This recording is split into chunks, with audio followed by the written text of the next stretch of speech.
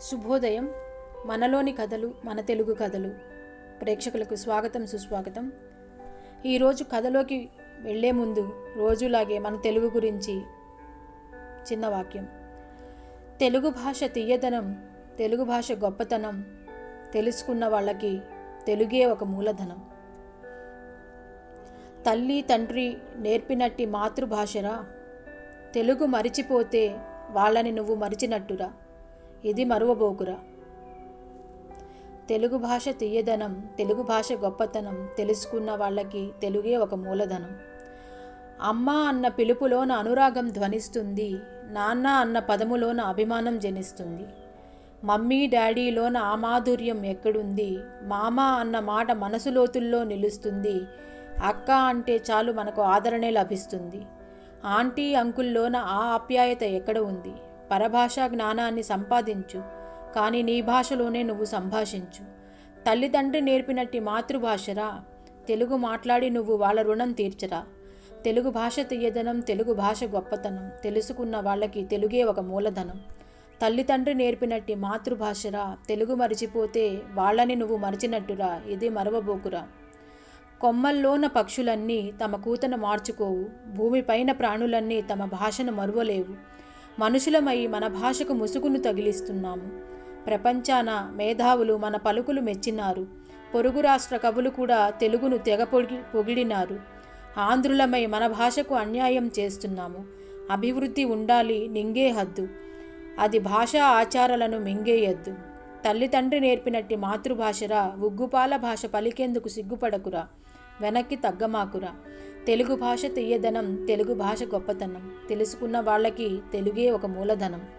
తల్లిదండ్రి నేర్పినట్టి మాతృభాషరా, తెలుగు మరిచిపోతే వాళ్ళని నువ్వు మరిచినట్టురా, ఇది మరువబోకురా. విన్నారు కదండి, మర్చిపోకండి. తప్పనిసరిగా మీ పిల్లలకి తెలుగు నేర్పించండి, తెలుగులో మాట్లాడండి, వీలైతే తెలుగు రాయడం కూడా నేర్పించండి. ఇది మా అభ్యర్థన, మన అభ్యర్థన. మన ముందు తరాల వాళ్ళు మన తెలుగు గురించి తెలుసుకోవాలంటే మనం చేయాల్సిన చిన్న పని, ఈరోజు చేయాల్సిన చిన్న పని.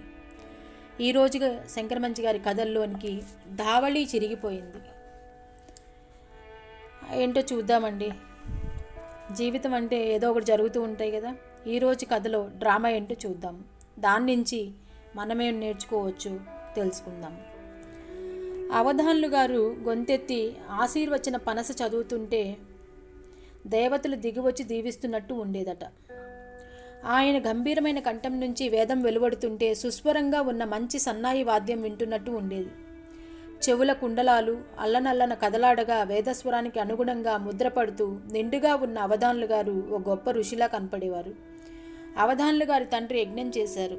అవధాన్లు గారు యజ్ఞం చేయకపోయినా జీవితమంతా యజ్ఞంలా గడిపారు. ఆయన మంత్రించి ఇచ్చే విభూతికి గొప్ప మహత్తు ఉందని అందరికీ నమ్మకం. ప్రొద్దుట మొదలు అర్ధరాత్రి దాకా గొల్లున ఏడుస్తూ జనం రావటం, అవధాన్లు గారికి ప్రేమగా నుదుట విభూతి పెట్టి ఒళ్ళంతా నిమరటం, వాళ్ళ బాధ తగ్గి వెళ్ళటం పరిపాటి. ఆ విభూతి మంత్రిస్తున్నప్పుడు ఆయన్ని చూడాలి. కళ్ళు మూసుకుని అంతర్ముఖుడైపోయేవాడు. సర్వదేవతల్ని ఆవాహన చేస్తున్నట్టుండేది ఆయన ముఖం. క్షణంలో బిగుసుకుపోయేవాడు. బాధితుణ్ణి ఒళ్ళోకి తీసుకుని నిమిరేవాడు. అంతలో నవ్వుతూ అతగాడి కళ్ళల్లోకి చూసేవాడు. ఆ చూపులో కరుణ, దయ, నేనున్నాను, నీకేం భయం లేదు అన్న హామీ.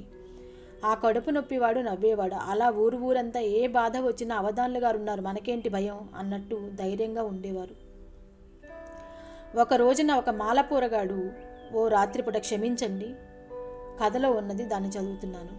ఓ రాత్రిపూట ఏదో చూసి జడుచుకుంటే మాటపోయి బిత్తర చూపులు చూడడం మొదలుపెట్టాడు. ఆ పోరణ్ణి ఒళ్ళో పడుకోబెట్టుకుని ఏరా ఏరా అంటూ ఒళ్ళంతా నిమురుతూ ఒంటి నిండా వీపూది రాసే వాడి చేత పలికించి నవ్వించి పంపించాడు. అది చూసి అవధాన్లు గారి భార్య సోమిదేవమ్మ, అయ్యో అయ్యో వారిని ముట్టుకుంటారేంటండి అంటే, కడుపు నొప్పి నీకు వస్తుంది, వాడికి వస్తుందే, పట్టు నీకు వీపూది పెడతాను అన్నారు అవధాన్లు గారు. నాకెందుకు వీపూది అని ఆవిడంటే, నీకు ఈ రోగం పోవడానికి అనే వీపూది పెట్టి వాకిట్లోకి చక్కా వచ్చేశారు. ఆయన సాయంత్రం అన్ని వీధులు తిరిగేవారు. మంత్రించిన వీపూతితో ఆయన ఇంట్లో లేనప్పుడు ఎవరైనా వస్తే సోమిదేవి అమ్మగారి భర్తను తలుచుకుని వీపూతి పెడుతుంది. అవధాన్లు గారి కొడుకు పేరిశాస్త్రి వచ్చిన వాళ్ళని తిట్టుకుంటూ ఇంత వీపూతి పడి గడ్డ పడేస్తాడు. వీపూతి అన్నం పెడుతుందా, ఒకళ్ళు కూర ఇంకొకళ్ళు మజ్జిగ తీసుకుని ఇస్తే ఇంతకాలం గడిచింది. పంటలు పండక ఊరంతా దరిద్రం అనుభవిస్తున్న దశలో అవధానులు గారి ఇల్లు గడవడం కష్టమైపోయింది. ఎదిగొచ్చిన పేరిశాస్త్రి గుళ్ళో అభిషేకం చేసి సంపాదించడం మొదలుపెట్టాడు. పేరిశాస్త్రి ముఖం చూసి అవధానులు గారి అబ్బాయి అంటే ఎవ్వరూ నమ్మరు. అంతేకాదు, అవధానులు గారి దీక్ష వేరు, ఇతని దీక్ష వేరు. పేరిశాస్త్రి మధ్య మహర్షి నిరంతర పాన సమాధిలో ఉండాలని కోరుకుంటాడు. అది చాలక ప్రపంచంలోని సుఖాలన్నీ ఆడదాని కౌగిట్లోనే ఉన్నాయి అని నిశ్చయంగా నమ్మినవాడు. ఆడవాళ్ల పెదవులు అందుకోవడానికి అభిషేకాల డబ్బులు చాలకపోతే కృష్ణరేవులో సంకల్పాలు చెప్పి సంచయనాలు చేయించి యాత్రికుల్ని పిండి సంపాదించేవాడు. 3 రూపాయలు అక్కడ పెట్టకపోతే ముక్తి లేదనేవాడు. ఆ డబ్బుల రొంటిని దోపుకుని సరాసరి